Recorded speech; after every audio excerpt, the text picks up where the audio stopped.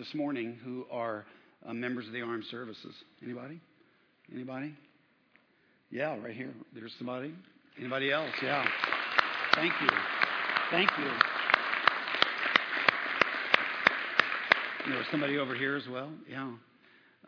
We're very thankful for your service. And obviously, too, we're very thankful and want to remember those that have given their life for service to this country. Something else that is happening is I'm going to be going on sabbatical. We've been mentioning this for some time now, and I don't understand why this happens, but there are weird rumors that get circulated about me, even in the past when I've gone on vacation, let alone on a 3-month sabbatical. One of the rumors is there's something wrong with me. That's pretty true, but I mean in terms of physical health, and that we're taking time off, for me to heal or something. It's not true. That's a completely false. Another one is that I'm about to retire, and again, many of you would love that, but that's not about to retire. I figure we might as well just spill the beans on this because you're going to keep digging until you find out. But here's the deal. It's a little awkward. But Holly and I are going to have a child. And what? That's Holly laughing the loudest down here. No, that's not the case.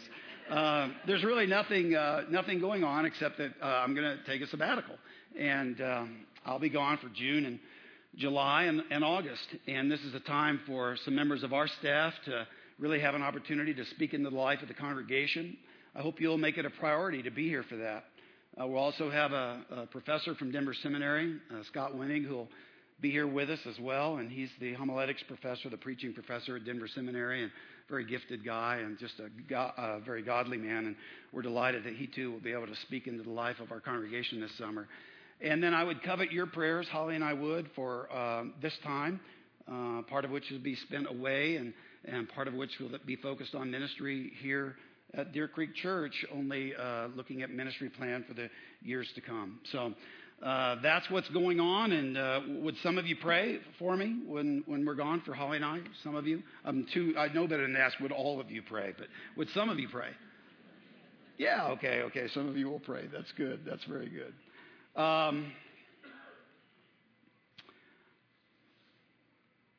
Let's pray, and we'll dive into our subject this morning. Father, we thank you that when we gather in a place like this, not only do we enjoy the freedoms of this country in which we live, but we enjoy the presence of you. You engage us, you speak to us, you challenge us, and we give thanks that that's part of the experience of following Jesus. We really can hear from you, God.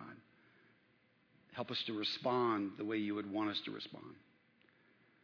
Also, Father, we thank you for the time of study that we have, and we would ask that you would speak to us now, and may we hear from you and respond to you and be different because of that. And this we ask in Jesus' name. Amen. Well, today we're going to talk some more about work.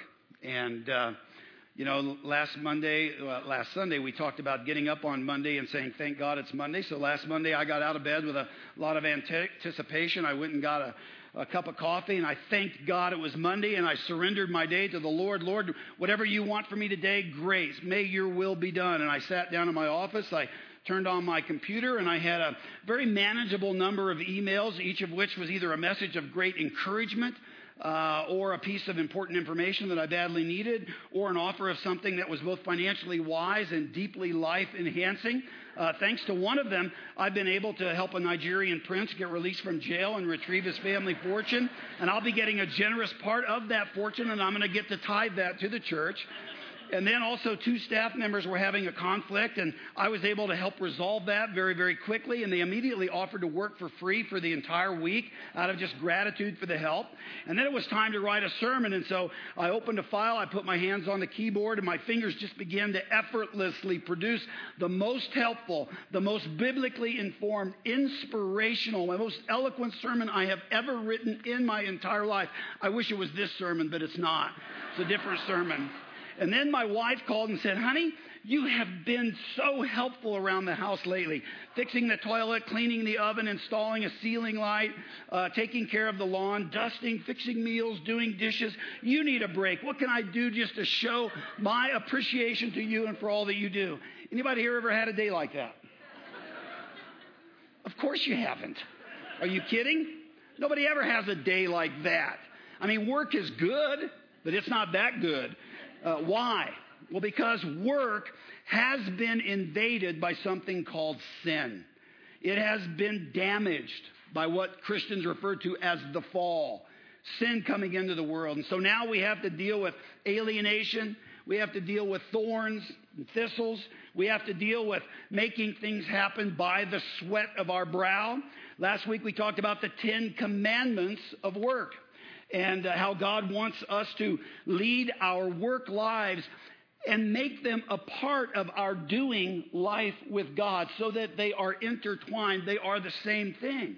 This week we're talking about the 7 deadly sins of work.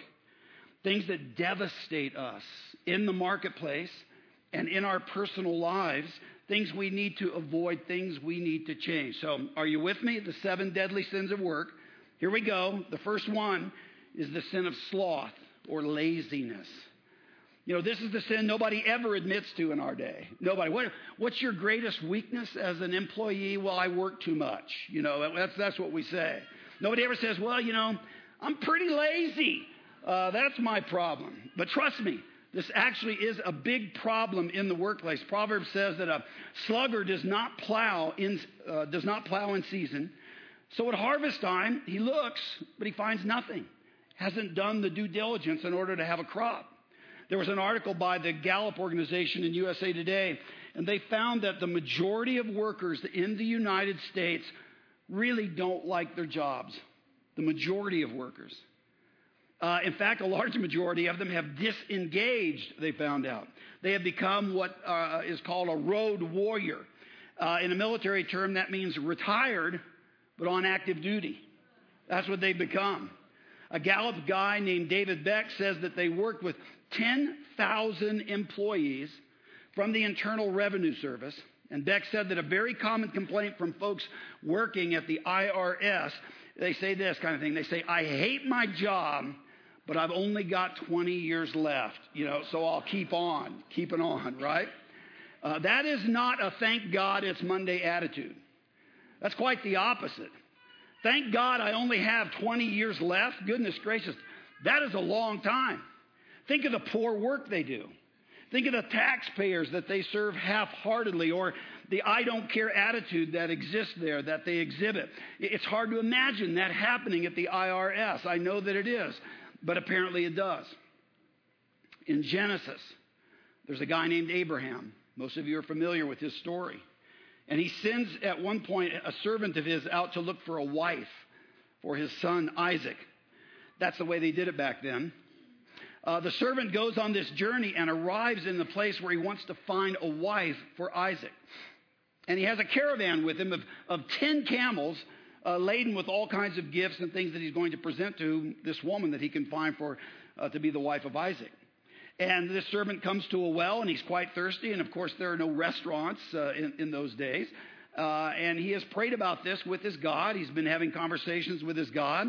And he wants God to bring a woman to him who has a real servant's heart, a willingness to work hard. And so he has a plan in mind for what that would look like. And so he sees this woman standing at the well. Her name is Rebecca. And so he asks her, please may I have a drink of water from your jar. She's been pulling up water from the well and filling a jar that she's going to take back to the place where she lives. And Rebecca says, sure, have a drink. And I'll water your camels too while you drink. Now, we tend to, when we read that, kind of read right by it. But this is actually a big deal. Rebecca is saying, you know, I'll do what you asked me to do and then some. That's what she's saying. And then some. And that's actually the phrase there, and then some. Here's the kicker. Anybody here know how much water a camel can drink? They say about 30 gallons. 30 gallons of water. Do the math. 10 camels times 30 gallons, 300 gallons. That's a lot of water to haul up from, a well. This is a woman with strong biceps and a strong work ethic, both combined. And notice, here's the thing I want you to notice. Because of her response, because the servant had prayed to find a woman who would offer to do such a gracious thing, because Rebekah has an and then some kind of attitude, her whole life is about to change.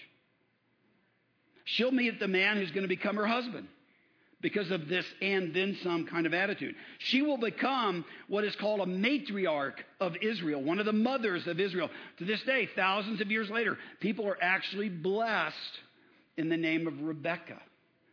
Just because of who she was, because of who she came. But she didn't know that any of that was on the line when she made this and then some kind of offer.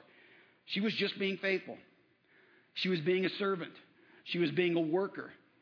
She was just being who she should be, frankly. Now, sometimes, let's be honest, if I know I'm in line for a promotion, if I know my boss is watching, if I know that I'm going to get credit for something that's about to be done that I can do, if I know it's getting captured on video, well, then I'll do my job and then some. But friends, in the kingdom, and we discussed this at quite a great length last Sunday, since we work for who? Jesus, we are to be and then some kinds of people. That ought to characterize us. Jesus always went above and beyond. Jesus is an and then some kind of God. And so the first deadly sin is that I just do the bare minimum. I do whatever I have to do to get by. I'm a road warrior, retired, but on active duty. I would submit to you that is no way to live. That is no way to work. That is no way to see up there come down here into your life. That is no way to experience purpose and pleasure and joy in the work that you do. That does not honor God. Are you with me so far? Okay, here we go. The second deadly sin, the sin of pride. This is a huge one where we live. We saw last week, because Israel, uniquely in the ancient world, had a God who loved work. I mean, God was the first one we see working when you open the pages of Scripture.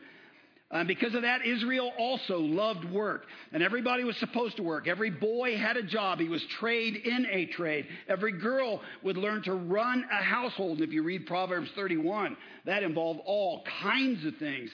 Buying fields, managing servants, making clothes and cloth, procuring food, making meals, raising children, you name it. The point is this. Everyone in Israel was supposed to have a trade, have a job. One scholar notes that there are over 200 occupations that are mentioned in the Bible, and he lists the biblical occupations that begin just with the letter C to kind of illustrate this. I found this interesting, so I'm going to share it with you. You may not find it interesting, but it's an amazing list. Just the jobs mentioned in the Bible that start with a C. You ready for this list? Camel drivers, captains, carpet makers, census takers, cheese makers, circumcisers, cooks, counselors, cupbearers, customs clerks, caravan chiefs, cattlemen, charioteers, choir masters, clothiers, coppersmiths, counterfeiters. That's not a recommended job, but that's in there. Custodians. And this is just the C list, right? Just the C list. Which job do you think is the most important job mentioned in the Bible? It's so interesting. In Deuteronomy, Moses is talking to Israel about the fact that someday they're very likely to have a king. And Moses says this, the king must take the scriptures seriously. He must live in submission to them just like everybody else. And here's what Moses says. We can actually read it. He says, the king must not consider himself better than his fellow Israelites and turn from the law to the right or to the left. In other words, no job makes any person any more important than any other person. Not even the job of the king. It's written in Proverbs and quoted again in the New Testament by James and also again by Peter that God opposes the proud but gives grace to the humble. Now we need to hear that today, friends. We really do. That God is unalterably opposed to the human system that grants greater worth or status or dignity to people based on the job that they do. Because we live in a society where that is how our society works. God hates that because it wounds people. You know, you want to know how to give yourself a little test on this to see how deeply this is rooted in your spirit, in your soul? Here's an easy thing to do. When you meet somebody, you always ask the question. It's the inevitable question. What is it? What do you do for a living, right? And that's not a bad question at all, but if they say a job, they mention a job that sounds real important, has a really high salary or some high status to it, ask yourself, do you lean into that conversation a little more? Are you a little more interested in the conversation that you're having with this person? Do you think, hey, this is somebody worth getting to know? They could be strategic to me. Or if it sounds like a low status job, do you get a little disengaged? Are you a little less interested in pursuing that conversation? You see, friends, God frankly hates that. God is never impressed by somebody's job. God is never depressed by somebody's job. Doesn't matter what the job is. All of our jobs, you see, matter to God. All of our jobs, period. Now, I want to say a word to a group of people in our society who they're not really appreciated. And this is just the category of parents. And in particular, I'm talking to parents who stay home and take care of children, which in our culture, oftentimes, most of the time is the mom, but sometimes it's the dad. These are people who stay home and just work and work and work to raise little ones. In our status-conscious craziness, things like homemaking and things like parenting are not high-status jobs. They are probably the hardest jobs. Am I right? I mean, you talk about hard, that's a hard job, but they're not high-status jobs. In fact, often this job is devalued, it's forgotten, and it's unappreciated altogether in our culture. And that's tragic and that's wrong. So next time, moms, when you are asked, what do you do, and you hesitate to have, what should I say? Say this. I am socializing two Homo sapiens in the dominant values of the Judeo-Christian tradition so they might become agents for the transformation of the social order into the kind of eschatological utopia that God Almighty had in mind from the beginning of creation. And then say, what do you do?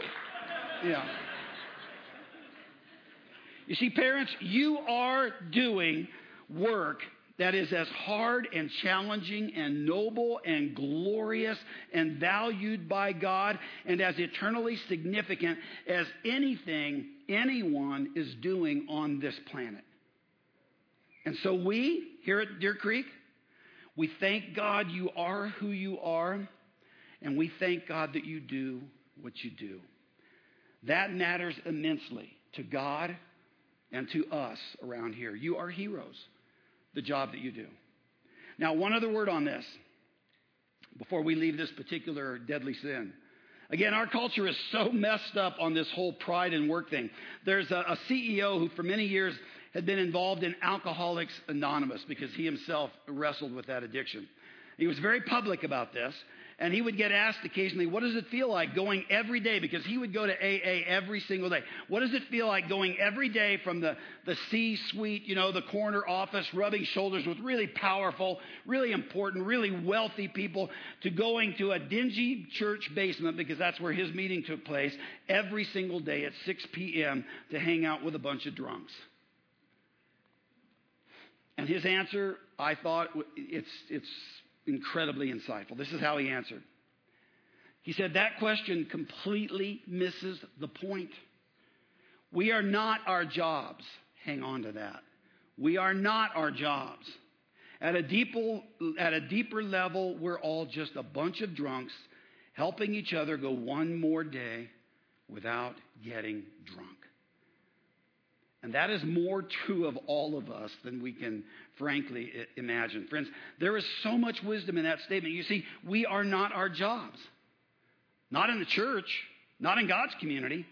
I mean, I don't care how high your job sounds or how important your job is, or if you even have no job at all. We're just glad that you're here with us for one thing, but the church is a different kind of community. We are just a bunch of sinners helping a bunch of other sinners go on one more day, another day, clinging, holding on to God to get us through that day. That's who we are.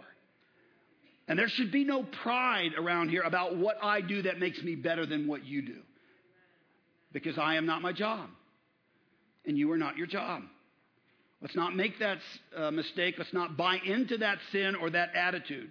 Let's not grade people by what they do or don't do. Because God doesn't do that. Here's the third deadly sin, the sin of unethical action. Paul writes to the church at Ephesus and he says, he who has been stealing, I love that. He who has been stealing. He expects that there will be folks in the church community who have been thieves. And, that is certainly true of you all here. He's not shocked at all that there are thieves there as the church gathers. But he has some thoughts on this. He says, he who has been stealing must steal no longer, but must work, because after all, work is a good thing. He says, doing something useful with their own hands. We all have a need to be useful. That's one of the many reasons that we do work. And not just that, we do work so that, he says, they may have something to share with those in need. We were made to share. We're made to give. We are made to contribute. And when we give out of our work to help others or to advance the kingdom of Jesus, understand that is a gift to us from God. That's one of the ways that we participate in the work and the plan and the purposes of God. And that is a gift to us. That's part of our making a difference. That's part of our advancing God's kingdom. So when we don't do this, friends, we are missing out on so much joy, so much purpose, so much satisfaction in life to know that what I do with God. Remember, it's never just me in the pipe. Yeah. It's never just, you listen to last week's sermons, never just me in the pipe. So Paul says, very clear, he says, stop stealing. He says, stop it. Stop stealing. Start working. Start sharing. It will make all the difference in your life, in the world. And I would just ask all of us to think about our work lives and ask ourselves the simple question, is there any way that I'm stealing? Is there any way when I work that I steal? Am I cheating on my expense account? Am I cheating on my taxes? Am I lying at work where I've been or what I'm doing? Am I taking credit for ideas that aren't mine? Do I take home office, do I take home office supplies and things of that nature? Do I make inappropriate sexual comments to somebody else in the office? Do I demean others at work, maybe others who are lower on the org chart? Do I hold grudges against people? Do I gossip about people at work knowing that that's going to damage them somehow? You see, here's the point. We work for who? For Jesus. We work for Jesus. So let's set the bar on things like this where it should be really, really high. Paul at one point writes to a group of Jesus followers, and this is what he says. He says, live so that you may become blameless and pure, children of God, without fault in a crooked and depraved generation, in which you shine like stars in the universe. That's where the bar is set. Shine like stars in the universe. We are to look differently. We are to act differently. We are to live differently. We are to work differently. There's a guy named Max Dupree. He was a leader for many years at a company called Herman Miller, which is a furniture company. And he's written a number of books as well. He also started the Center for Leadership at Fuller Theological Seminary in California. One of the decisions he made early on in his career was that he would cap his salary as CEO of this company. He just decided that he was not going to ever pay himself more than 20 times the lowest paid employee at the company. There's no verse in the Bible about that. I mean, he didn't get that out of some piece of scripture. There's no formula, but he was just struggling, really struggling with how do I express my faith financially and corporately here in this company that I lead? How do I declare the values that I embody because of who Jesus is? How do I declare that and live that out in the marketplace? Some of you will have heard of a guy named Dan Price, a different kind of CEO. He's a young CEO of a company called Gravity Payments, which actually is a company that helps large corporations receive credit card payments and things of that nature. Started in 2004. Here Dan is on the picture on the cover of Inc. magazine. What Dan did is he raised his company's minimum salary to $70,000. Now, to do that, he took personally a huge pay cut. And this all got a lot of media attention, so much so that he wound up on the cover of magazines like Inc. And what didn't get a lot of attention, though, which is kind of germane to the whole point, is that Dan was a graduate of Seattle Pacific University, which is a Christian college. And the reason he did what he did was he was trying to live out his faith in Jesus there in this corporation that he was leading, that he had started. And I know there are a lot of big debates about compensation, and there can be disagreements around this. And I'm not an economist, not by any stretch of the imagination. And those debates are all legitimate, whatever. But all I want to say is that any follower of Jesus ought to ask questions like, how does my behavior? How do my choices, how do my words, how does my financial life, how does my treatment of other people reflect the truth about Jesus, the Jesus that I follow and the God that I serve? What does that need to look like? In other words, how do I shine like a star? What does that look like where I work? And this is vitally important for you and for me to figure that out. So that the way we work and interact with others, we are definitely consciously representing Jesus there. Does that make sense? It's an important part of the work we do. Here's the next deadly sin, number 4, the sin of work idolatry. You know, if the idols in the Old Testament had names like Baal and Moloch and Asherah, then the idols of our day have names like success and achievement and power. There are all kinds of folks who just get driven and addicted to and enslaved to the need to be successful. And that then actually becomes their God. It becomes what drives them. It becomes what helps them determine how they're going to use their time and so. And so on the altar before that God, they sacrifice their family. They sacrifice their personal health. They sacrifice their own personal faith oftentimes. And they don't admit that to anybody. They don't even really admit it to themselves, but they do it. Ironically, they do it often telling themselves, I'm doing it for my family. You know, I'm doing it for them so that they'll have the money they need to get the stuff that they want, yada, yada, yada. And really, they're just worshiping the false god of success and accomplishment. And truthfully, this God is fun to worship sometimes. This God is fun to worship sometimes. If you are experiencing success, as the world might define success, people look up to you. They want to hear what you have to say, and you have power, and you have influence, and you feel important, and you get rewarded financially. I mean, what's not to like about that? That's all very, very addicting, in fact. But hear me on this. All of those benefits are yours only as long as you perform and produce. Because the moment that stops, you lose all the bennies. That is a treadmill you can never, not ever get off of. And it comes at a very high price, a deadly price, mentally, physically, and spiritually, when you adopt the priority of worshiping that kind of God. And let me tell you something. A Jesus follower does what he or she does first and foremost for Jesus, for his glory, for his kingdom, not for self-promotion, not for success.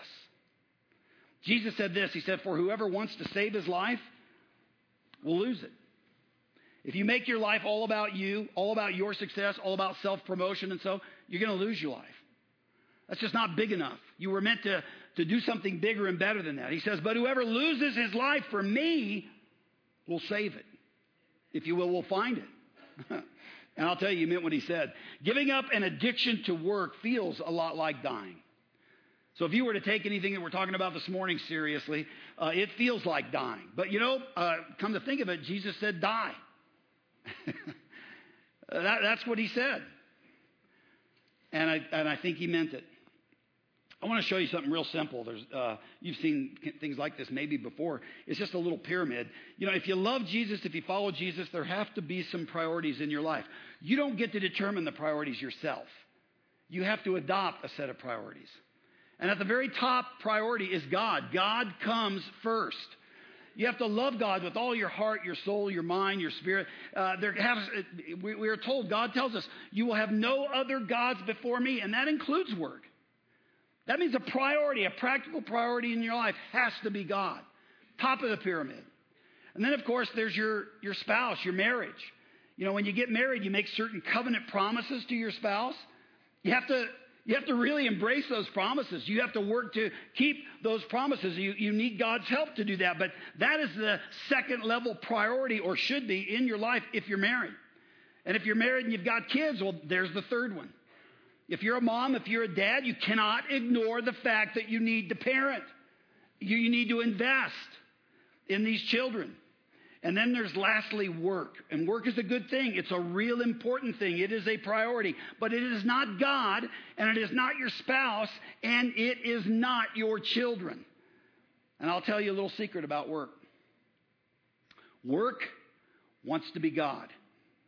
Work really wants to get up to the top of the pyramid. And if it's not number 4, it's probably number 1 in your life. Now, again, I know this can be painful and it can be scary, but here's a way to check yourself on this. This is have one of those spouse talks. Just ask your spouse this week, later today, how are my priorities? And don't argue, don't defend, just listen. You know, are we suffering? Is our relationship suffering because of my priorities? Is our family suffering because of my attachment to my work and to success? And just tell them, invite them to be brutally honest with you. That'll help you to discern whether this deadly sin is a trap that you're walking into. Friends, if you are courageous enough to say no to the worship of work in order to say yes to your God and yes to your spouse and yes to your children, you will then save your life. You will find true life. Amen? Okay. The fifth deadly sin, the sin of avoiding accountability. Jesus told an awful lot of parables from the field of work, and one of them is about 3 employees. They're all entrusted with resources, they're given opportunities, and they're given time by the employer. And the hinge moment in the story comes when they're called to be accountable. We read this in Matthew 25. It says, after a long time, the master of these 3 servants returned and settled accounts with them, accountability. 2 of them had been very faithful in their work, and they were rewarded, but one of them had not. But instead of just owning up to it and going, yeah, I did nothing with what you gave me, he was filled with excuses. This is what he said. He said, Master, I knew that you are a hard man, harvesting where you have not sown and gathering where you have not scattered seed. So I was afraid, and I went out and hid your talent in the ground. You see, here is what belongs to you. In other words, what this servant is saying is, the reason I wasn't faithful is because you are a hard guy to work for. That was his excuse. It's really your fault, not mine. I knew what you were like, so I just buried it, and here, I'm giving it back to you. And I got to tell you, friends, it's just amazing how easy it is to spend hours and days and weeks and months and years not giving God my very best when I'm at work and then blame somebody else for my poor performance. It's not my fault, it's their fault.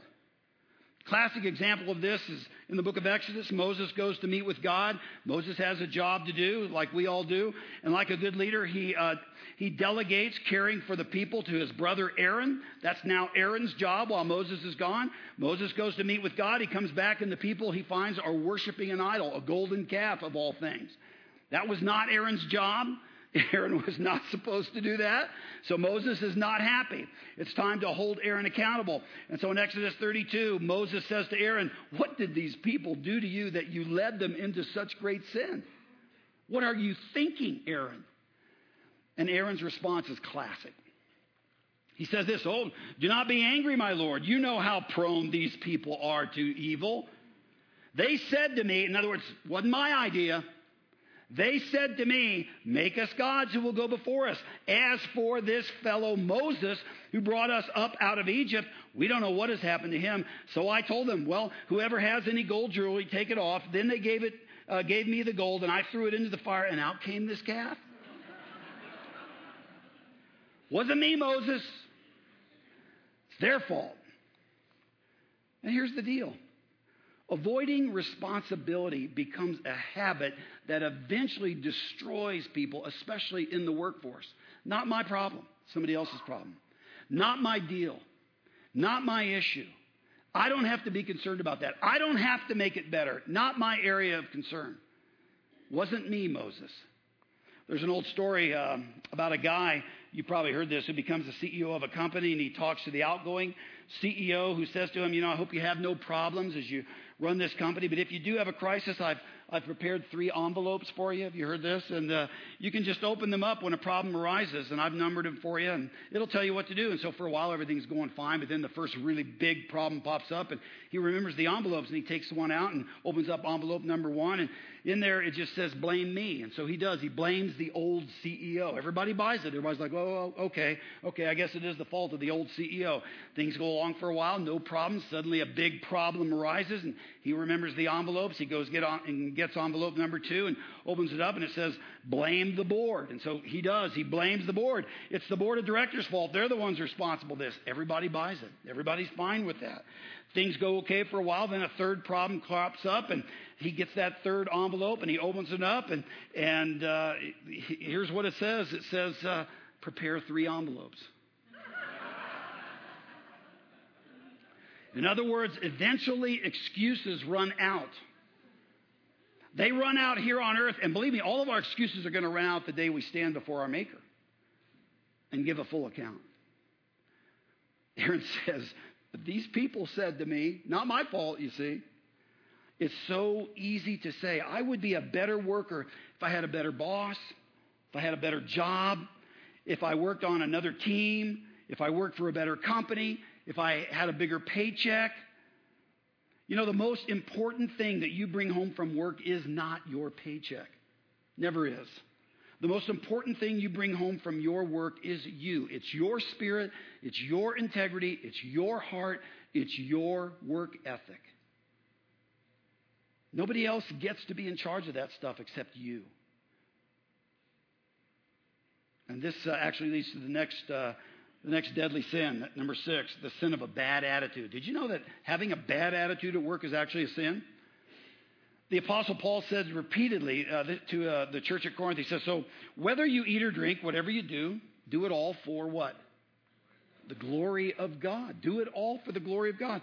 Another time he was writing to the church at Colossae, and he said this. He said, and whatever you do, whether in word or deed, do it all in the name of the Lord Jesus, giving thanks to God the Father through him. Whatever you do, he said, work at it with all your heart as working for the Lord, not for men. And here's the thing. For a Jesus follower, there is never a place for a bad attitude. Even if your work is difficult. Even if you're working under people that are just oppressive and hard and not easy to get along with. You see, I don't need a different job. I don't need an easier job. I don't even need a better job. I just need to do my job with a better attitude. With a greater love for Jesus. A greater awareness for Jesus. With a greater love and grace for people. With a greater appreciation that what I do matters to God. Even if it does not matter to anybody else. God is watching. He's who I work for. He will reward me. That's got to be the attitude. God cares about your job when you do it for him. And God loves excellent work. He loves our best efforts. He loves well-written emails and well-run meetings. He loves well-led teams and well-baked bread. And he loves well-brewed beer. That's true, he does. And he loves well-cleaned sinks and well-driven buses and well-designed apps and well-taught classes. He loves a genuinely friendly reception desk, whatever it is. He loves seeing things done well. And when you do your work as though doing it for him with that right mindset and that right attitude, understand what you're really doing is you're worshiping him. You are giving him glory. You have just made your work a place of worship when you work that way.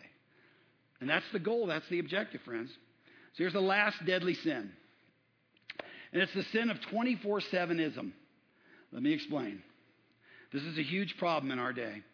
We tend to worship work so much, we think that to be busy is to be important. And we all buy this. We all do. Have any of you who work at home, have you ever been, maybe you've just been eating lunch and you're sitting there watching TV and the phone rings. What do? Mute. Hello? Yeah. Yeah. Oh, yeah. What are you doing? Oh, I'm just working away here. Yeah. Just working away. Anybody here ever done that? I never have. We tend to worship work so much, we think that to be busy is to be important. And to not be busy, or at least look busy, is to be unimportant. We tend to think that God will judge us based on our career success or our level of activity. And while it's true that God loves work, that's very true. God also created a vehicle for disconnecting from work. It's something called a Sabbath. God made this. And it's just brilliant. Genesis 2, and God blessed the seventh day and made it holy, because on it he rested from all the work of creating that he had done. Later on he says, remember the Sabbath day to keep it holy. That word, the Hebrew word for holy there, is a word that initially meant to separate, to pull it apart from the ordinary. And it's actually a Genesis 1 word. You know, when God separates light from darkness, and God separates sky from earth, and he separates land from sea. In the ancient world, understand, chaos was always the enemy of human flourishing. And so the idea of creation is to end chaos and bring order to it so human beings can flourish and give honor and glory to God. And so to make something holy is to redeem it from chaos so it can be useful, so it can be beautiful. So the interesting thing in the whole creation story, the last thing God separates is labor from leisure.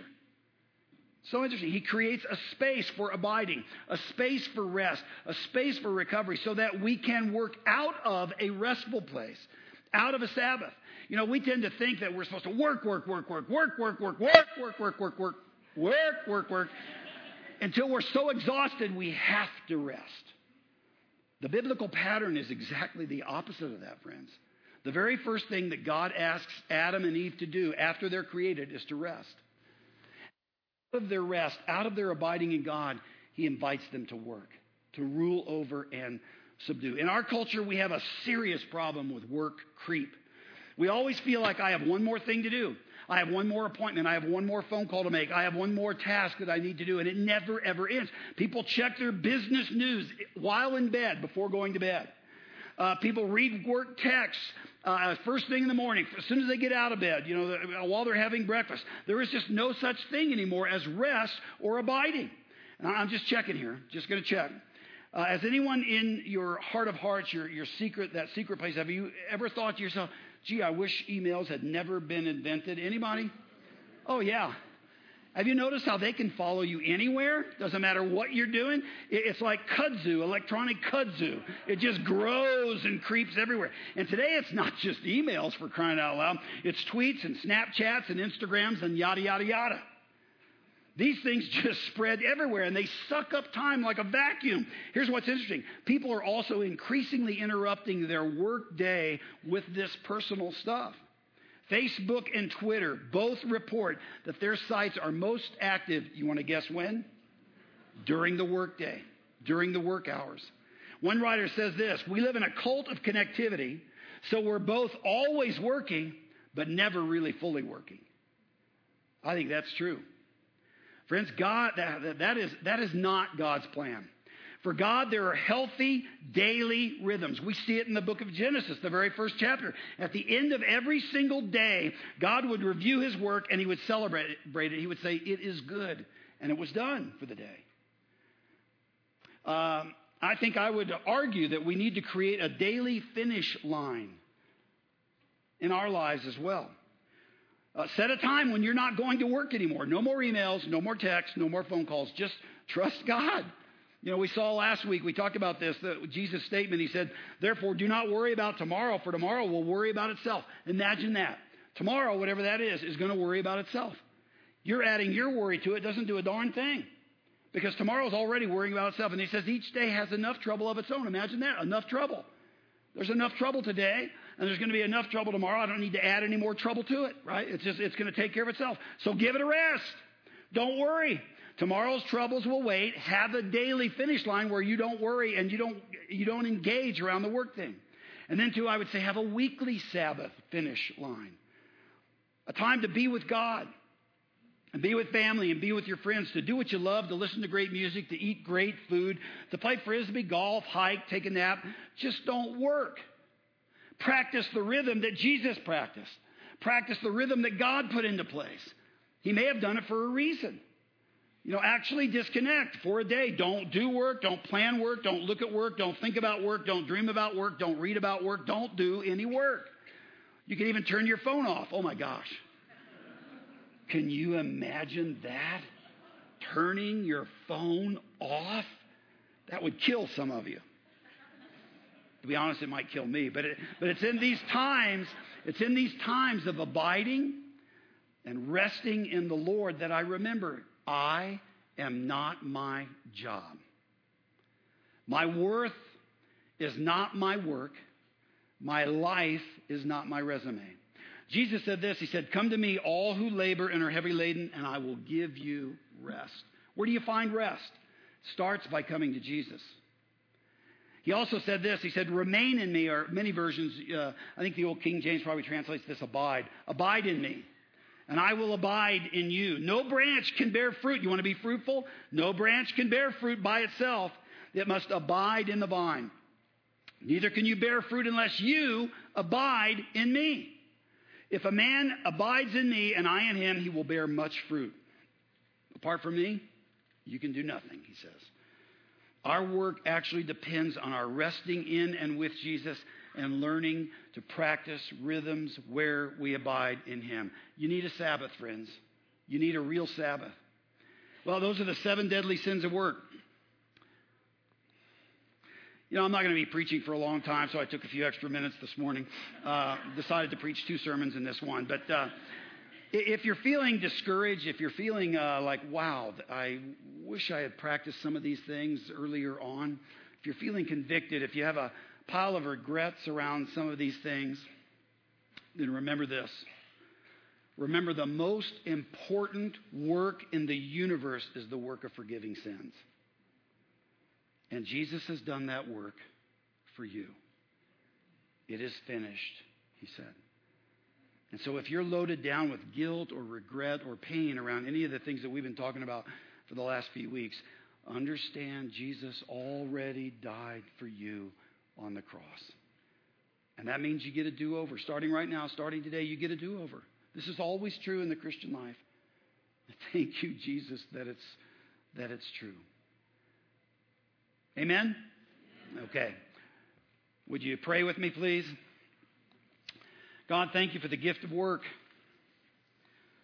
I pray right now for people who are discouraged because they can't find it, or they feel afraid or ashamed or alone. Help them to know they are not alone. I pray for people who are working in jobs where they're just filled with stress and they're preoccupied. God, flood them with peace. And I pray for people who are exhausted right now. Give them Sabbath. Give them rest. And I pray for people who are all charged up right now because they're getting to do something they enjoy, something they love, something that feels great. God, give them more and more inspiration. Just fill them up even more. And God, we confess how sin gets into our work, and our work gets us into sin. And we can't get ourselves out of it. But you can. And so, God, we give you our work lives. May Jesus redeem us. May Jesus teach us and empower us and forgive us and enable us to work together with you, Father, and for you. That is our prayer. Help us to do that this week and in the weeks to come. Help us to wake up tomorrow and say again, thank you, God, that it's Monday. We pray in Jesus' name. Amen.